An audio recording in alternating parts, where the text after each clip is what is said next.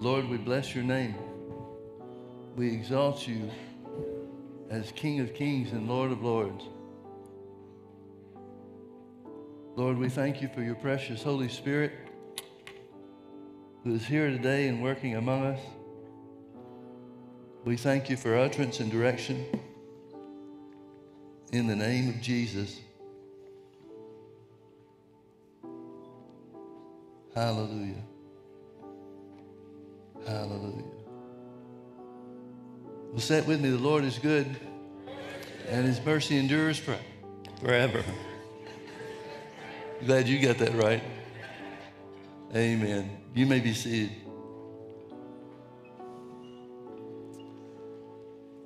I want to talk to you this morning about the feasts of Israel.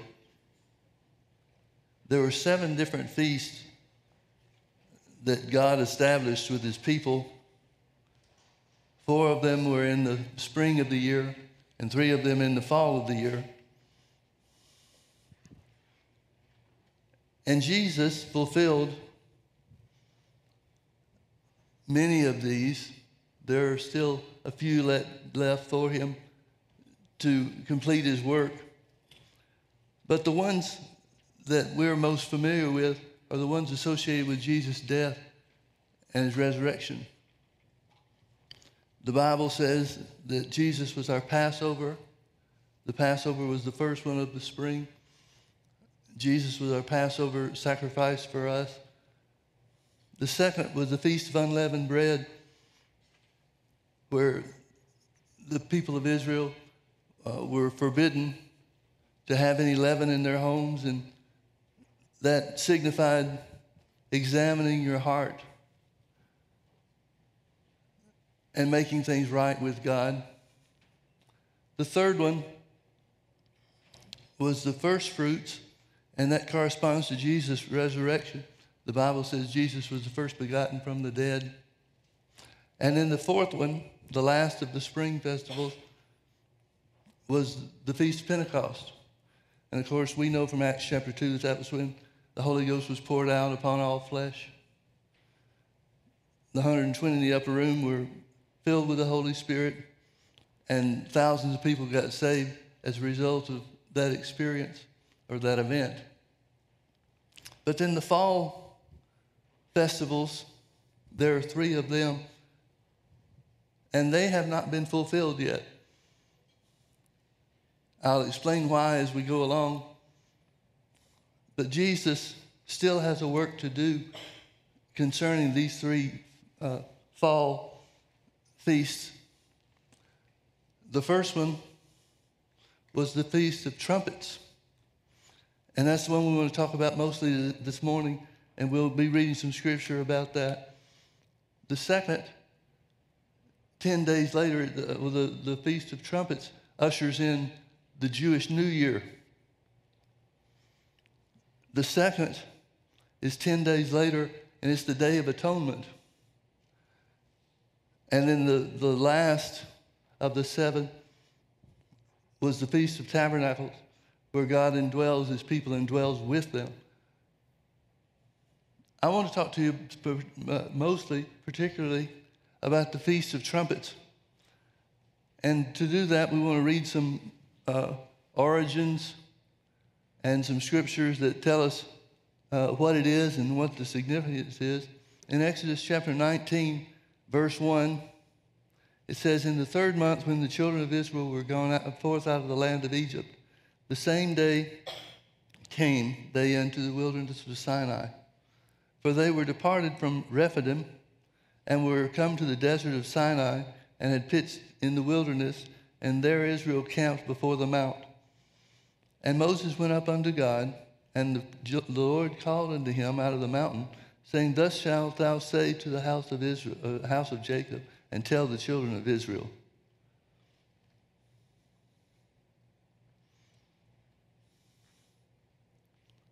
"You have seen what I did unto the Egyptians, and how I bare you on eagle's wings, and brought you now unto myself.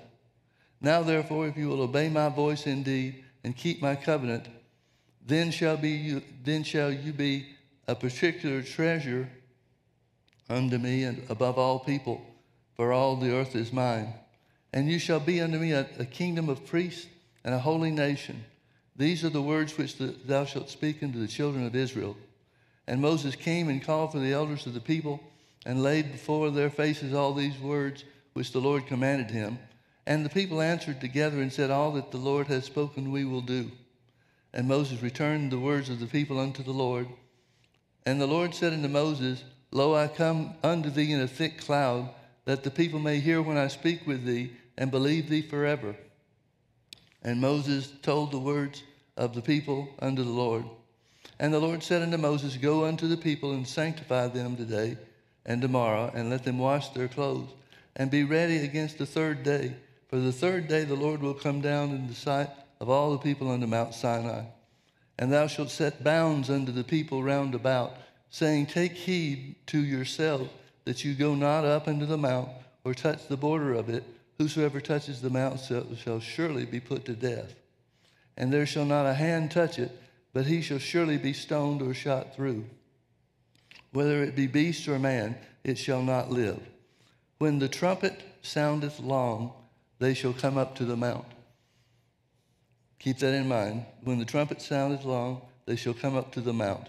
And Moses went down from the mount unto the people, and sanctified the people, and they washed their clothes.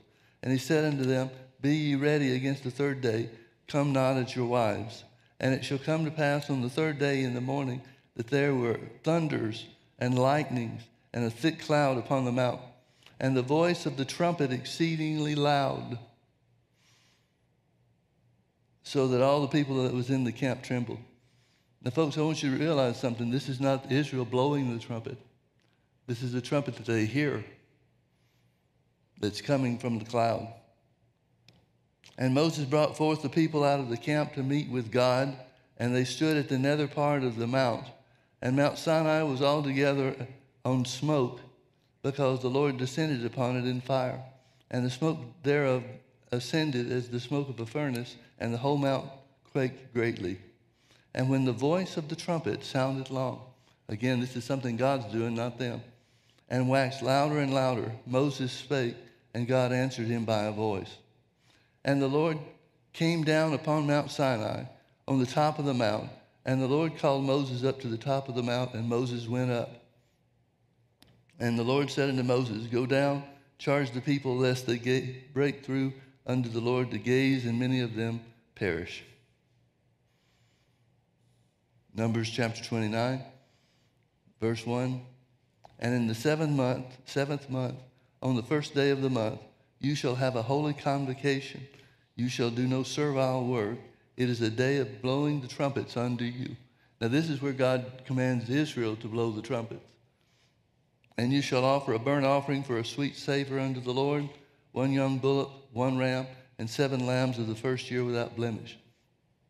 And their meat offering shall be of flour mingled with oil, 3/10 deals for a bullock, and 2/10 deals for a ram, and 1/10 deal for 1 lamb throughout the 7 lambs, and 1 kid for the goats of sin offering to make an atonement for you, besides the burnt offerings of the month, and his meat offering, and the daily burnt offering, and his meat offering, and their drink offerings, according unto the manner for a sweet savor, a sacrifice made by fire unto the Lord.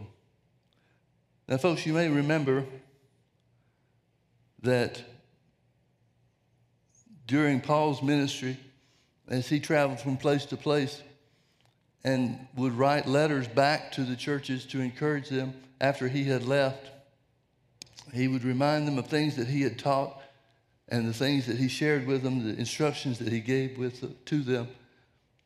And there were questions that would arise because of the interfering and the meddling of the Jews, particularly the priesthood, among the churches to keep the laws of Moses. Apparently, I'm not sure this is a completely accurate way to describe it, but hopefully you'll get the gist of what I'm saying. It seems that there were Jewish leaders that expected to impose the law of Moses upon the Gentiles who had nothing to do with the law of Moses ever, but they were treating them as proselytes. not proselytes in the sense of Christians or Christendom, but proselytes to the law of Moses.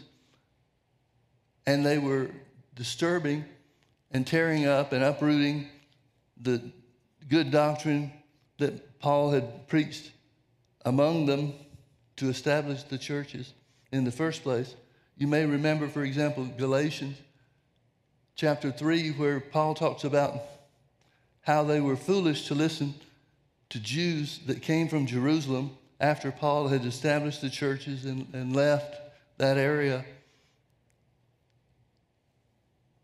They came in to disrupt the normal church service or church worship by imposing the law of Moses. And it was a real dividing line in a specific issue. There were the Jews would come and tell the Gentiles that they couldn't eat meat offered to idols. They told them that they had to keep the feasts of Israel, the 7 feasts throughout the year. And they told them basically that Jesus wasn't enough to affect their salvation. They still had to keep the law of Moses. Well, this created a real problem with Paul. And in the book of Acts, chapter 15, it talks about how they all got together at the Council of Jerusalem. And Paul showed forth all the things that the Lord had done through him in these foreign places and foreign cities. And so James, who was the pastor of the church at that time, James, the half-brother of Jesus, not the brother of John, but it tells us that James decided to issue a decree that the law of Moses was not required for the church, for the Christians, to keep in any form whatsoever, except for a few things, that they should abstain from drinking blood and fornication and so forth. Kind of a common sense approach to separate Christianity from Judaism. And so Paul finds this an issue with most of the cities and places that he goes. Or it becomes an issue after he leaves, as the way it happened in most cases.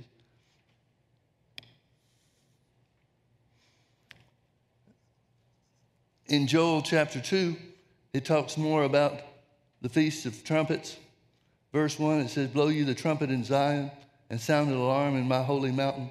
Let all the inhabitants of the land tremble, for it is the day of the Lord cometh, for it is nigh at hand. A day of darkness and gloominess, a day of clouds and of thick darkness, as the morning spread upon the mountains. A great people and a strong, there hath not been ever the like, neither shall there be any more after it, even to the years of many generations." And as I said, because it was something that became a part of the New Testament history and the operation of the church, Paul talked about some things relative to the trumpets sounding. In 1 Corinthians chapter 15, verse 52, it says, "In a moment, in the twinkling of an eye, at the last trump." Now, this word trump is the same word that's translated trumpets in other places. The word literally means reverberation. And so it could be just a voice that reverberates, the voice of God that would reverberate. But we see from the Old Testament examples and principles that it included the blowing of the trumpet for long periods of time. So Paul incorporates this as the Holy Spirit instructs him in the things that pertain to the coming of the Lord for the church, the rapture of the church. "In a moment, in the twinkling of an eye, at the last trump or trumpet, for the trumpet shall sound, and the dead shall be raised incorruptible, and we shall be changed. For this corruptible must put on incorruption, and this mortal must put on immortality. So when the corruptible shall have put on incorruption, and the mortal shall have put on immortality, then shall be brought to pass the saying that is written, Death is swallowed up in victory. O death, where is thy victory? O grave, where is thy sting?" The sting of death is sin, and the strength of sin is in the law. But thanks be to God which giveth us the victory through our Lord Jesus Christ. Finally, in 1 Corinthians chapter 4, beginning in verse 13, it says, But I would not have you to be ignorant, brethren, concerning them which are asleep, that you sorrow not, even as others which have no hope. For if we believe that Jesus died and rose again, even so them also which sleep in Jesus will God bring with him. For this we say unto you by the word of the Lord, that we which are alive and remain unto the coming of the Lord shall not prevent or precede them which are asleep. For the Lord shall descend from heaven with a shout, and with the voice of the archangel, and with the trump or trumpet of God, and the dead in Christ shall rise first. Then we which are alive and remain shall be caught up together with them in the clouds to meet the Lord in the air. So shall we ever be with the Lord.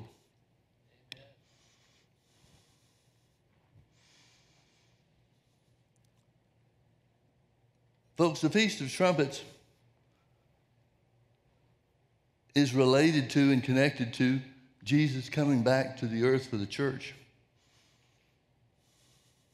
In fact, I'd like to read to you from Revelation chapter 4. You may remember the revelation that was given to John. It tells us, beginning in chapter 1, that he heard a voice behind him when he was in the Spirit on the Lord's day. And he turned around and he saw the 7 candlesticks, which represented the 7 churches of Asia. And he was given information and instructions to give to these different churches, the 7 churches. And he does, and he gives us a record of that in the first 3 chapters. But now in chapter 4, things change. He has the vision of the things that would happen at the end. And that comes about in verse 1. It says, After this I looked, and behold, a door was opened in heaven. And the first voice which I heard was as it were of a trumpet talking with me, which said, Come up hither, and I will show thee things which must be hereafter. And immediately I was in the Spirit, and behold, a throne was set in heaven, and one sat on the throne. Did you notice in the first scripture we read in Exodus chapter 19, the trumpet blowing long was a call for Moses to come up to God. The people were forbidden to stay away from the mountain, don't touch it, which really wasn't an issue for them because they were so afraid when they saw it. They didn't want anything to do with it. You remember they very shortly thereafter conclude that nobody could survive the thunders and the lightnings and the sounds, the rumblings and the earthquakes and all the things that are taking place while Moses is up on top of the mountain, Mount Sinai. But it was a call to come up.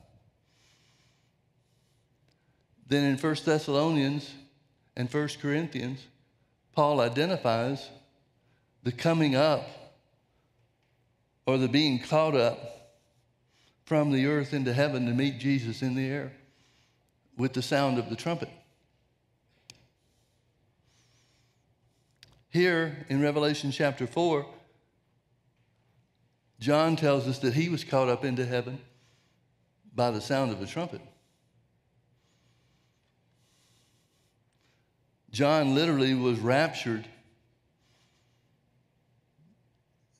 to be able to see and get the revelation, what we know of as the revelation of Jesus concerning the end times. Now the feast or the festival of trumpets is a little bit different than any and all the rest of the feasts of Israel in this way. The Feast of Trumpets starts with the appearing of the new moon.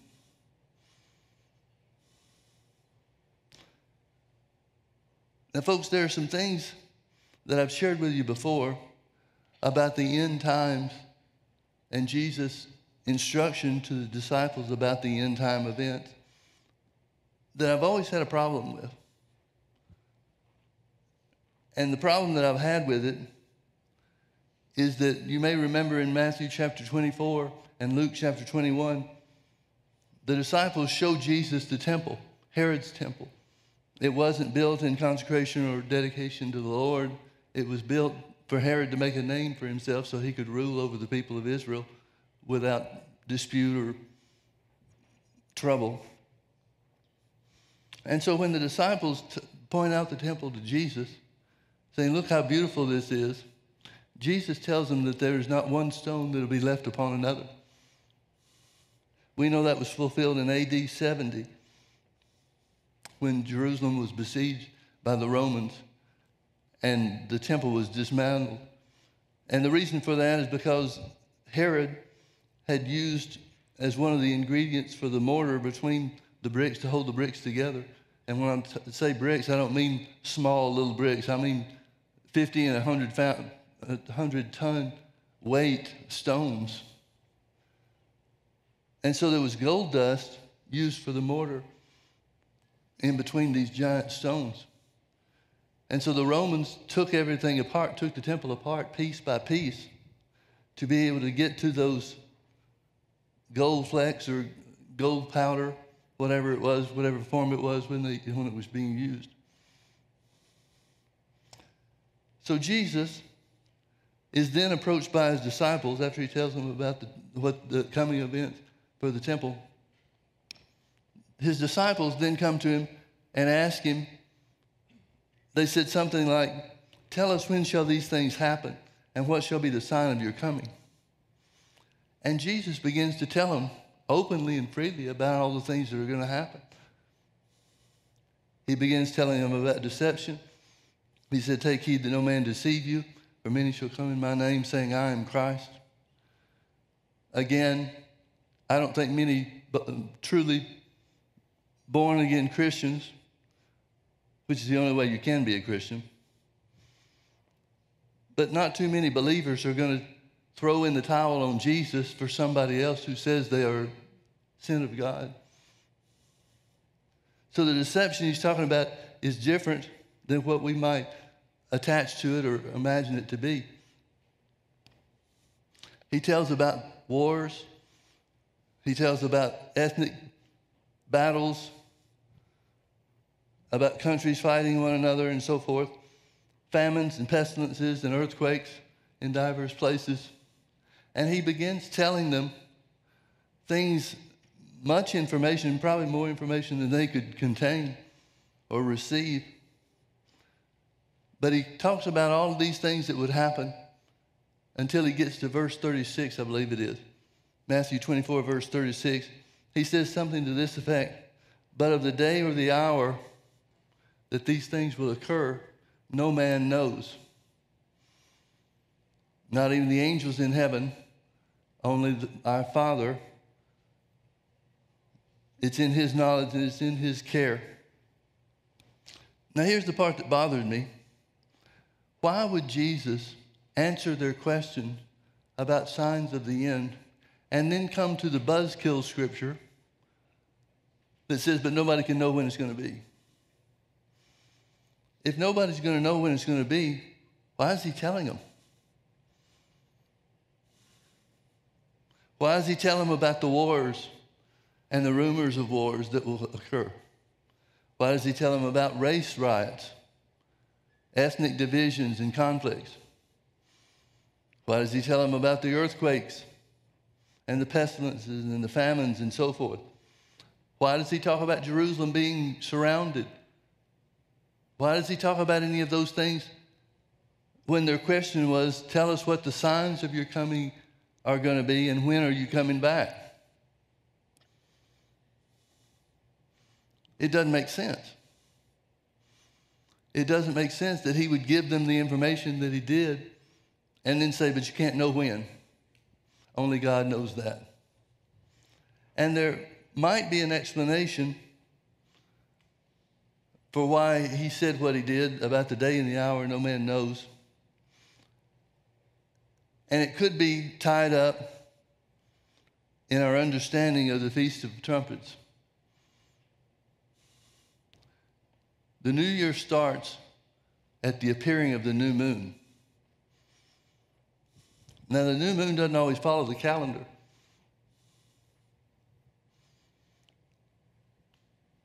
In fact, there were times in Israel's history when the new moon appearing delayed for several days because of weather, adverse weather conditions and so forth. The moon was there, but they couldn't see it. And it didn't count until it appeared.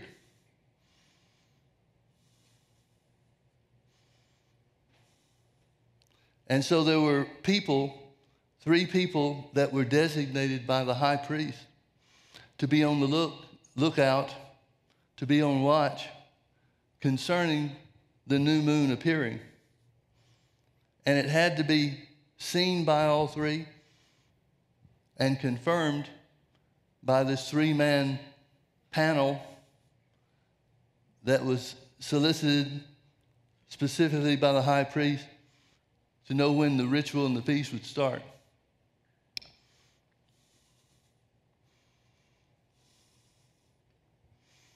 So when Jesus says no man knows the day or the hour, he certainly is saying nobody knows ahead of time what will be as far as God's timetable is concerned.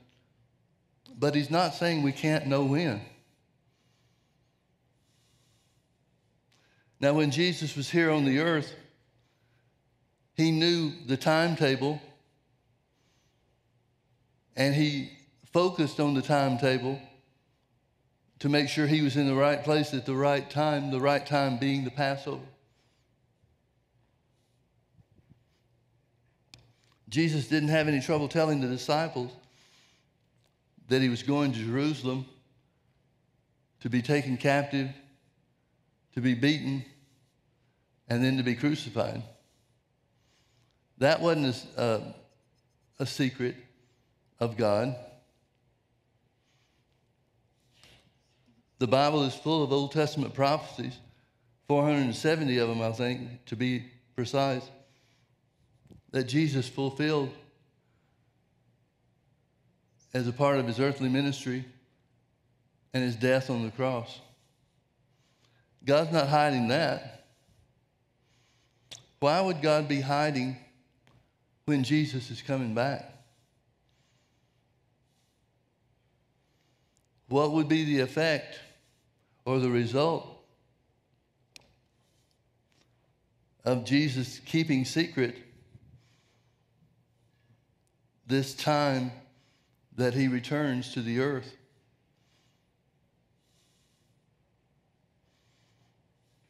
I would imagine that you think a little bit like me in this respect. There are people who are not completely and totally sold out to God that would probably live tainted by the world until they get close to the time when they know Jesus is coming back, and then they get their life right, just right at the end. Live carnally until you know Jesus is coming back for the church. Well, in that sense, the Bible tells us to know the times and the seasons. It tells us to recognize the time that we live in. So I don't think that answer would be sufficient to explain why the day and the hour cannot be known. As I said, there were times throughout Jewish history, not many times, but some, enough to consider it significant, where the new moon couldn't be seen because of adverse weather conditions. And so the Jewish New Year didn't start until those adverse weather conditions had come to an end and the new moon could be seen.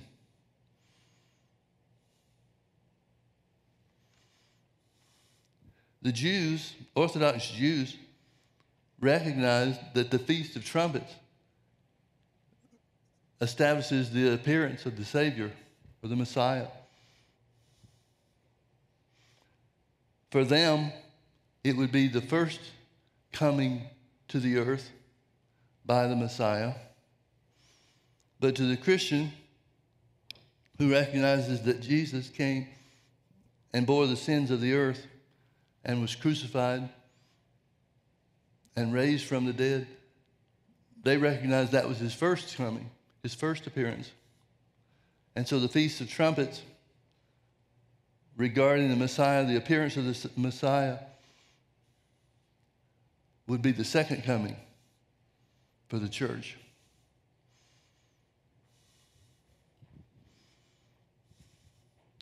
Now, folks, if we are as close as everything indicates we are, we would have to recognize that the Antichrist, who cannot be revealed until the church is taken away in the rapture,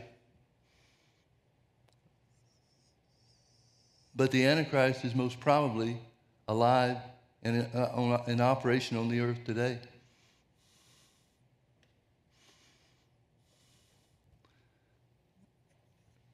Would you allow me to speculate a little bit?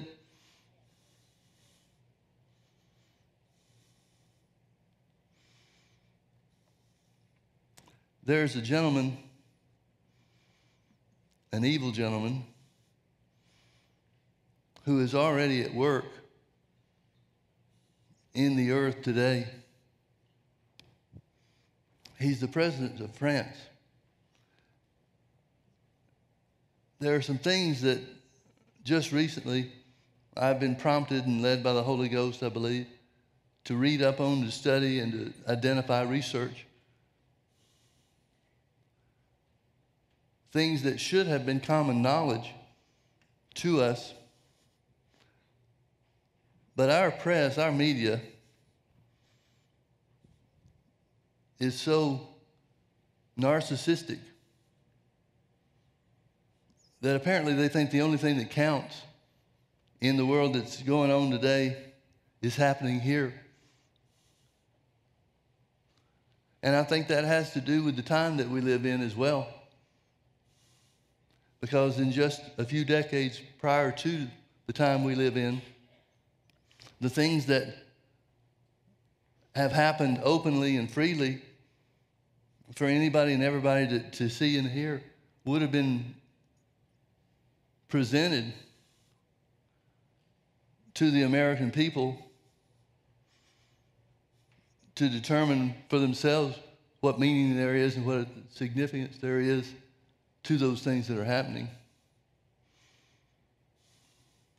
But one of the things the devil wants to do, and one of his greatest works here in the earth, is to separate us, to focus on ourselves, because the more we focus on ourselves, the more we miss out on what's happening in other parts of the world. You remember that Paul wrote, and one of the things that he said about the condition of the people of the earth in the last days would be selfishness. Folks, America has made selfishness an art. But there's a man who was elected president of this nation of France in May of 2018 that has, because of the relationship between France and the European Union, has called for the revival of the Roman Empire, which is a part of end-time prophecy concerning the Antichrist. And he has proposed himself to be the ruler of that body, the European Union. And he has promised that if they make him the leader, put him in charge, he will rule like the Roman god Jupiter. And as a result, Jupiter has become one of his names, his nicknames in Europe. Other names that are given to him is Jesus Macron, Europe's Savior, or the Sun King, reborn. Here's the meaning of his full name. His full name is Emmanuel Jean-Michel Frederick Macron. The name Emmanuel means God with us.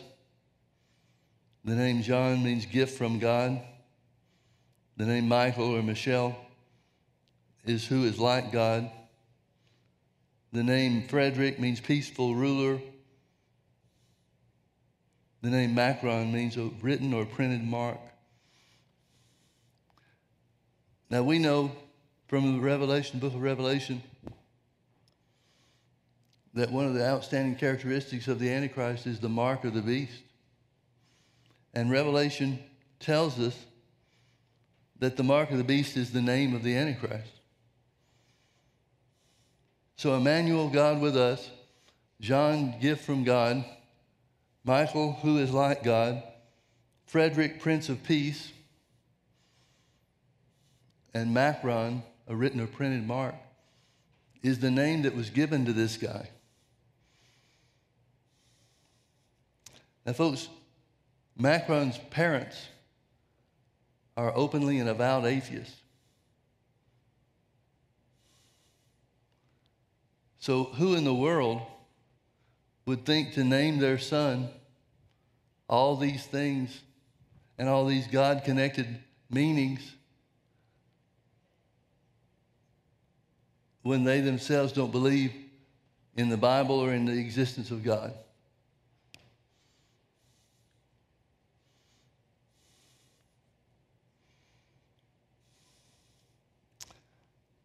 The feast or the Festival of Trumpets is scheduled for September 25th. I say scheduled because it could be delayed by adverse weather conditions, just like it has been on, I hate to say many, but some occasions anyway.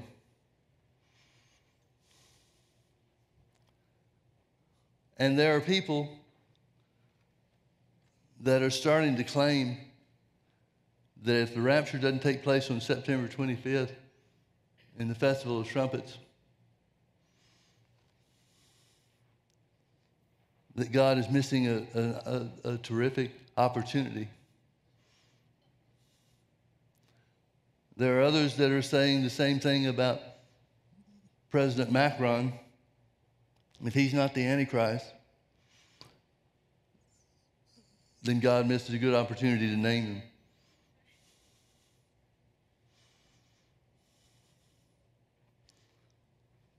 Folks, we have a tremendous opportunity presented to us because of the time that we live in. Let's imagine for a moment September 25th is the rapture. Is there going to be anything that you would wish you had done here on the earth? I don't think anybody's going to be kicking themselves because they didn't buy that new car, or upset with themselves because they didn't purchase something or do some activity here on the earth. But I wonder, how long will it take before we come to the place where we regret not witnessing to our family members or reaching out to others who didn't make it?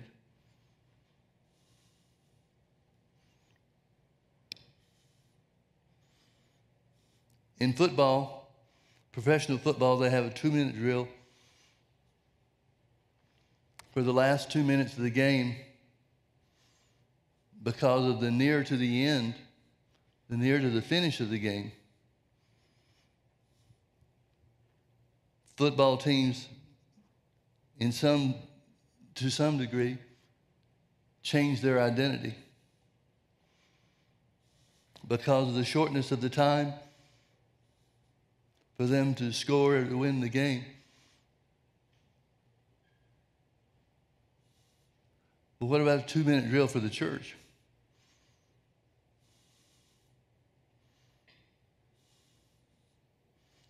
There's a great work to be done. But there's a promise given to us by God himself. The creator of the universe. That promise is that there will be a move of the Holy Ghost that will sweep multitudes into the kingdom of God. Or as James said, it shall bring about the precious fruit of the earth.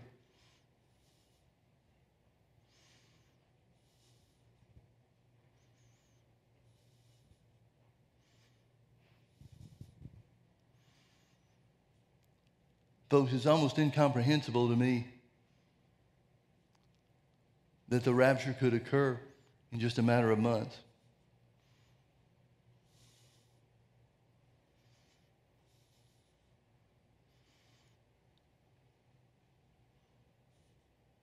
But why couldn't it? There's nothing yet to be fulfilled in Scripture. There's no prophecy that's outstanding.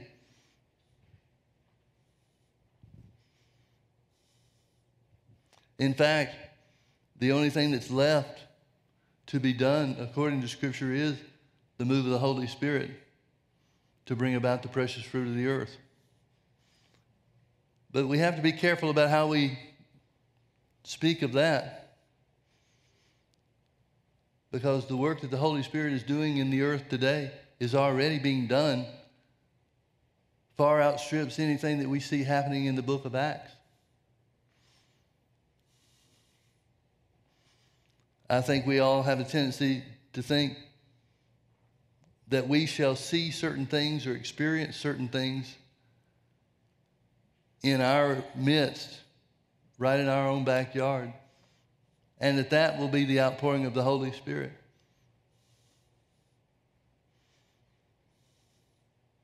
But is that a legitimate point of view? Jesus could appear at this very moment, and the work of the Holy Spirit be justified by the things that are happening in the earth.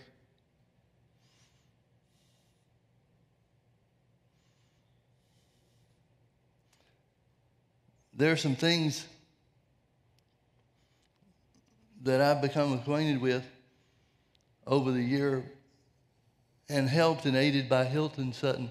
You remember him? You remember Dr. Sutton? We had him numerous times here in the church, probably 5 or 6 different times. And we'd have him teach on Revelation. And I may be a little bit biased because of my personal relationship with him, but I, without a doubt, believe he was the best teacher of Revelation that there was. He's been in heaven for quite a while now. But one of the things that he was looking forward to, and I think he died before it took place, was the launching of the Hubble telescope. The Hubble telescope was presented, and the claims of the builders and the scientists behind it was that we would be able to look back in time in the universe and see anything and everything, even including perhaps the creation of the universe itself. Well, it was launched, but somehow or another, somebody had failed to polish the mirror. And that was a big blow up. And they had to send people out in space to repair it. And they were successful in what they did. And so the Hubble Space Telescope started sending back images of the universe. And they were fascinating. They didn't have much detail to them, but they showed us galaxies and solar systems that we didn't know before, and showed us a little bit at least how big the universe was or is. This year, I think it's this year, I've just started seeing some of the results of them. But there's another space telescope that was sent out in space, the James Webb Telescope. And to see the pictures that the Hubble telescope sent us compared with the new ones from the Webb telescope. I don't have any relation to the founder of this thing, but I sure appreciate that he's got my last name.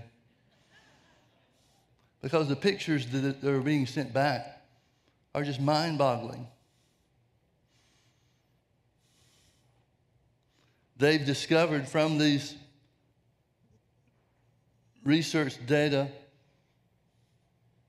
from these telescopes, that the universe is expanding, and they knew that already, but the universe is expanding faster than the speed of light. Now, how is anything faster than the speed of light? Yet that's what they found. And remember, God said that he created the universe, meaning stars and planets and so forth, to be lights unto the earth, to show forth signs and wonders and to be lights to the earth. About the only thing that I've got on my Facebook feed is these telescope pictures. And to look at those things, as I often do, and examine the beauty of the things, the universe, it helps give me a bigger picture of God. We're concerned about our problems here on the earth. And I don't mean to discount any troubles or adversities or things like that that you're going through. We all know how concerning it is for us when things aren't going right here on the earth. But folks, in the grand scheme of things, our problems really aren't very big.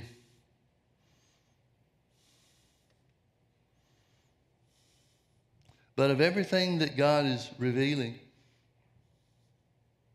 of everything that these telescope pictures show us, God is still interested in one and only one thing,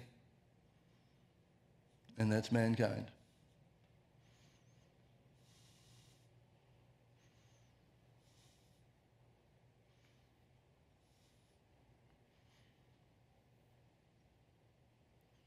When Jesus said, "No man knows the day or the hour," he is exactly correct, as we would know him to be.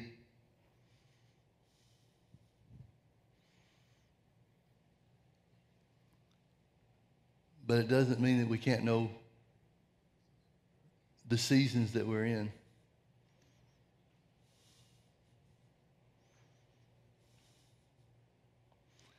What's going to happen when the church is raptured? Well, when John was caught up into heaven, he saw the crystal sea standing before the throne of God.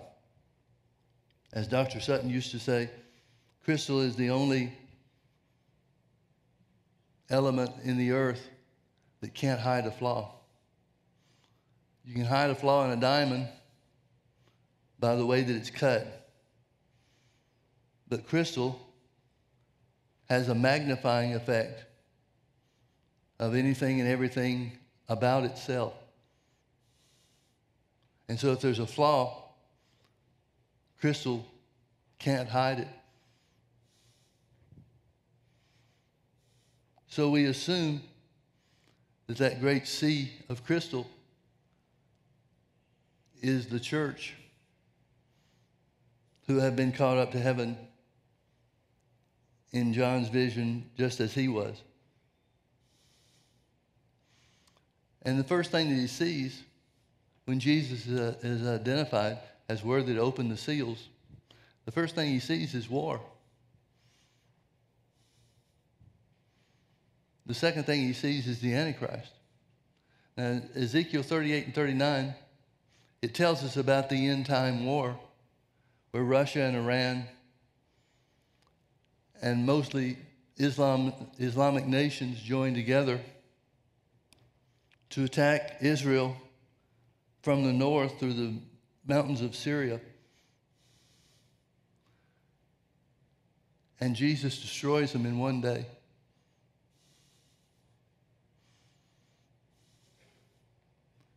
The book of Revelation does not contain any reference whatsoever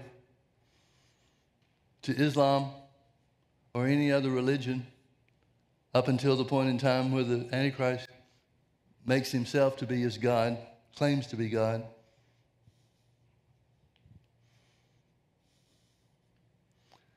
So the Bible says that of these nations that joined together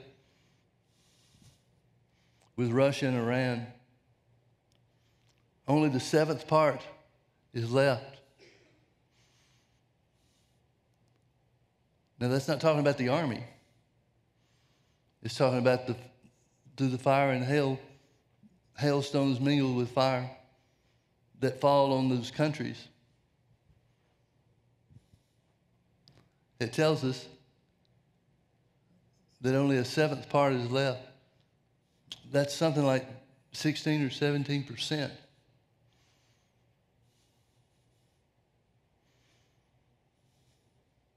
So just as the Passover destroyed the firstborn of every house of the Egyptians,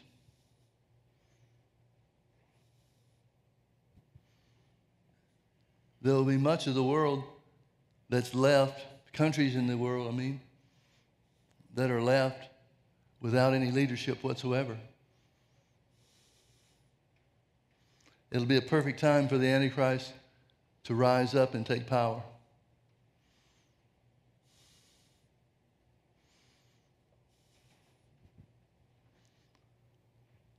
What will Israel see in the first day of the tribulation? They will see their complete and total deliverance and victory over insurmountable odds and numbers of troops and so forth. Now we know that's on the first day of the tribulation because we know the tribulation lasts for 7 years.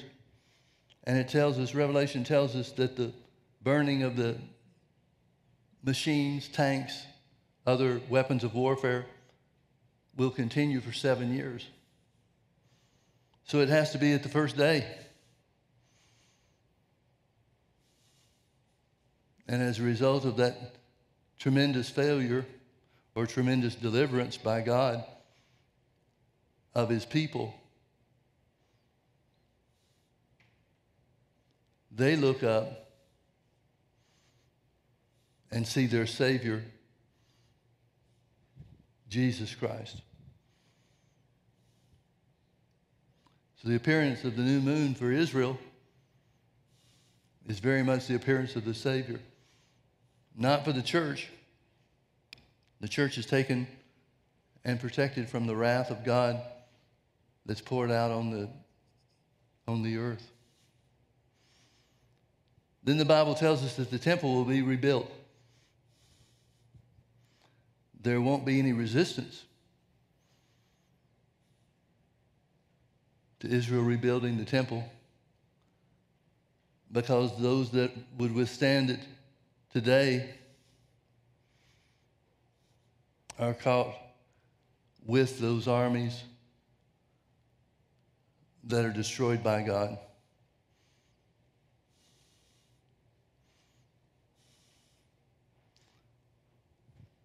I want you to consider for a moment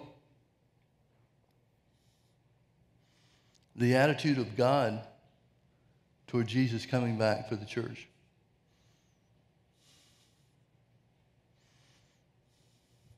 We know that it's a joyous time for us who'll be caught up together with those that were dead. The dead in Christ shall rise first, the Bible says. Then we which are alive and remain will be caught up together with them in the air. It'll be more than joy unspeakable and full of glory. It'll be unlike any joy we've ever experienced here on this earth. And knowing that God's original purpose And his great desire is to indwell his people, to live inside of us, and to live among us. It shall be a time of great joy for God and Jesus and the Holy Spirit. But then just 24 hours later, God has the opportunity, and through his action, completes the work that shows once and for all, without a doubt, that Jesus is the Messiah of Israel, the Savior of Israel.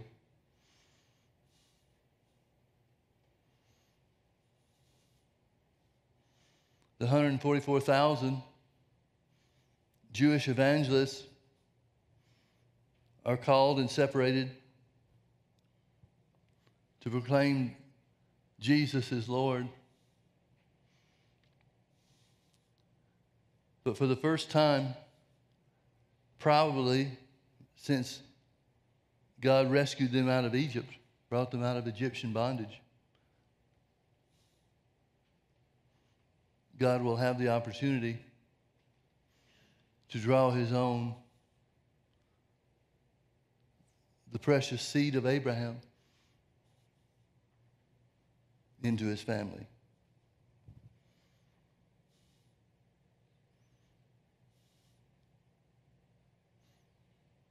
Folks, the joy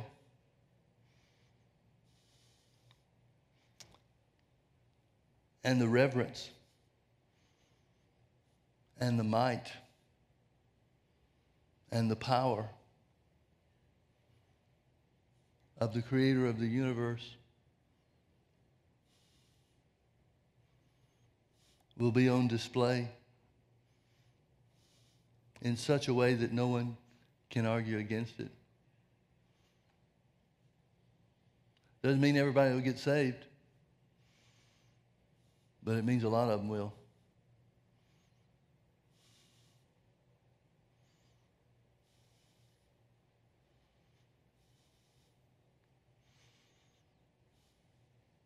Paul wrote to the church about the Lord's Supper, and he encourages the church to recognize the symbolism that's behind it. The juice represents the blood of Jesus that was shed for us to effect our righteousness. And the bread is identified as symbolizing his body that was broken for us so that we can walk in divine health here on this earth.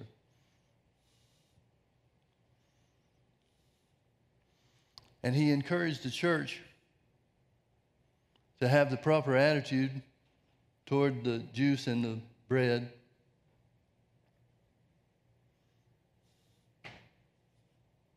And he said that as often as you eat this bread and drink this cup, you do show the Lord's death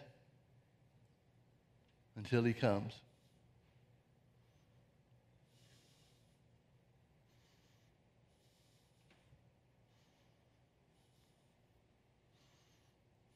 We do show the Lord's death and his great provision until he comes. Gentlemen, would you come forward, please? We'll wait upon the people.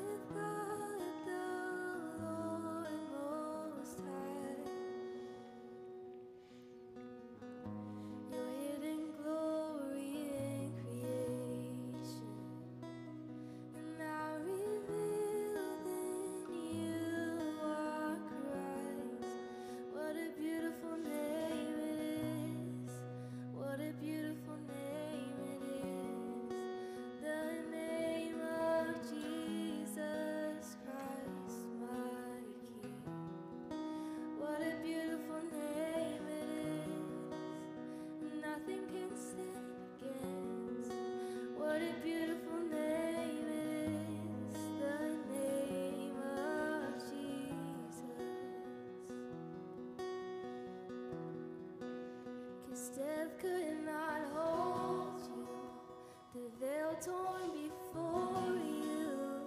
You silence the boast of sin and grave. The heavens are all the praise of your glory, for you are raised to life again. 'Cause you have no rival, and you have no equal. Now and forever, God, you reign. Yours is the kingdom, yours is the glory, yours is the name above all names. What a powerful name it is. What a powerful name it is. The name of Jesus Christ, my Lord. What a powerful name it is. And nothing can stand against. What a powerful name it is. The name of Jesus. Powerful name it is. What a powerful name it is. The name of Jesus Christ, my King.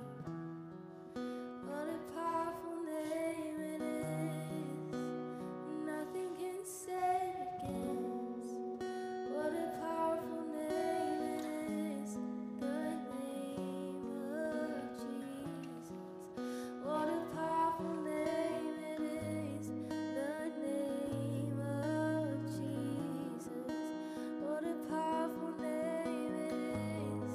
The name of Jesus.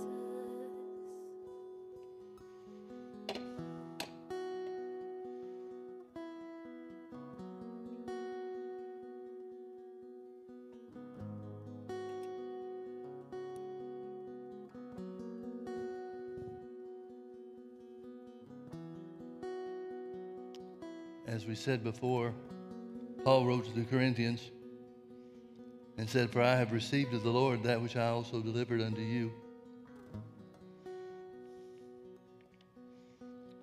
that the Lord Jesus, in the same night which he was betrayed, took bread, and when he had given thanks, he broke it and said, 'Take, eat. This is my body which is broken for you. This do in remembrance of me.' After the same manner also he took the cup when he had supped, saying, 'This cup is the New Testament in my blood. This do ye as often as you drink it in remembrance of me. For as often as you eat this bread and drink this cup, you do show the Lord's death till he comes.'" Father, we take this bread and we give you thanks for it, because it represents the body of Jesus that was broken for us. The stripes that he took upon himself, the stripes that he took upon his back, caused his blood to flow specifically for our physical health. So, Father, we receive this bread. We receive the healing power of God to restore us every whit and completely. Let's receive the bread.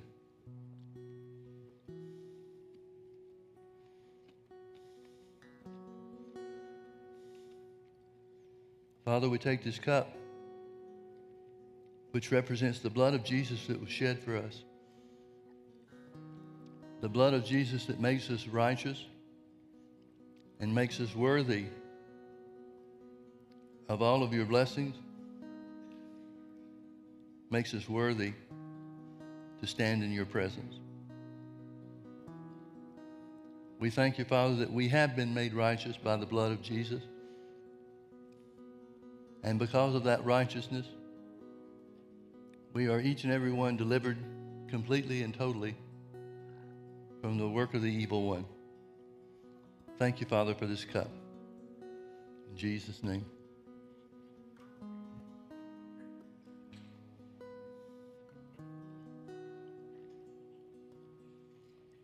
Amen. Let's all stand. Let's just spend a moment or two worshiping God and thanking Him for His goodness. We worship you, Father.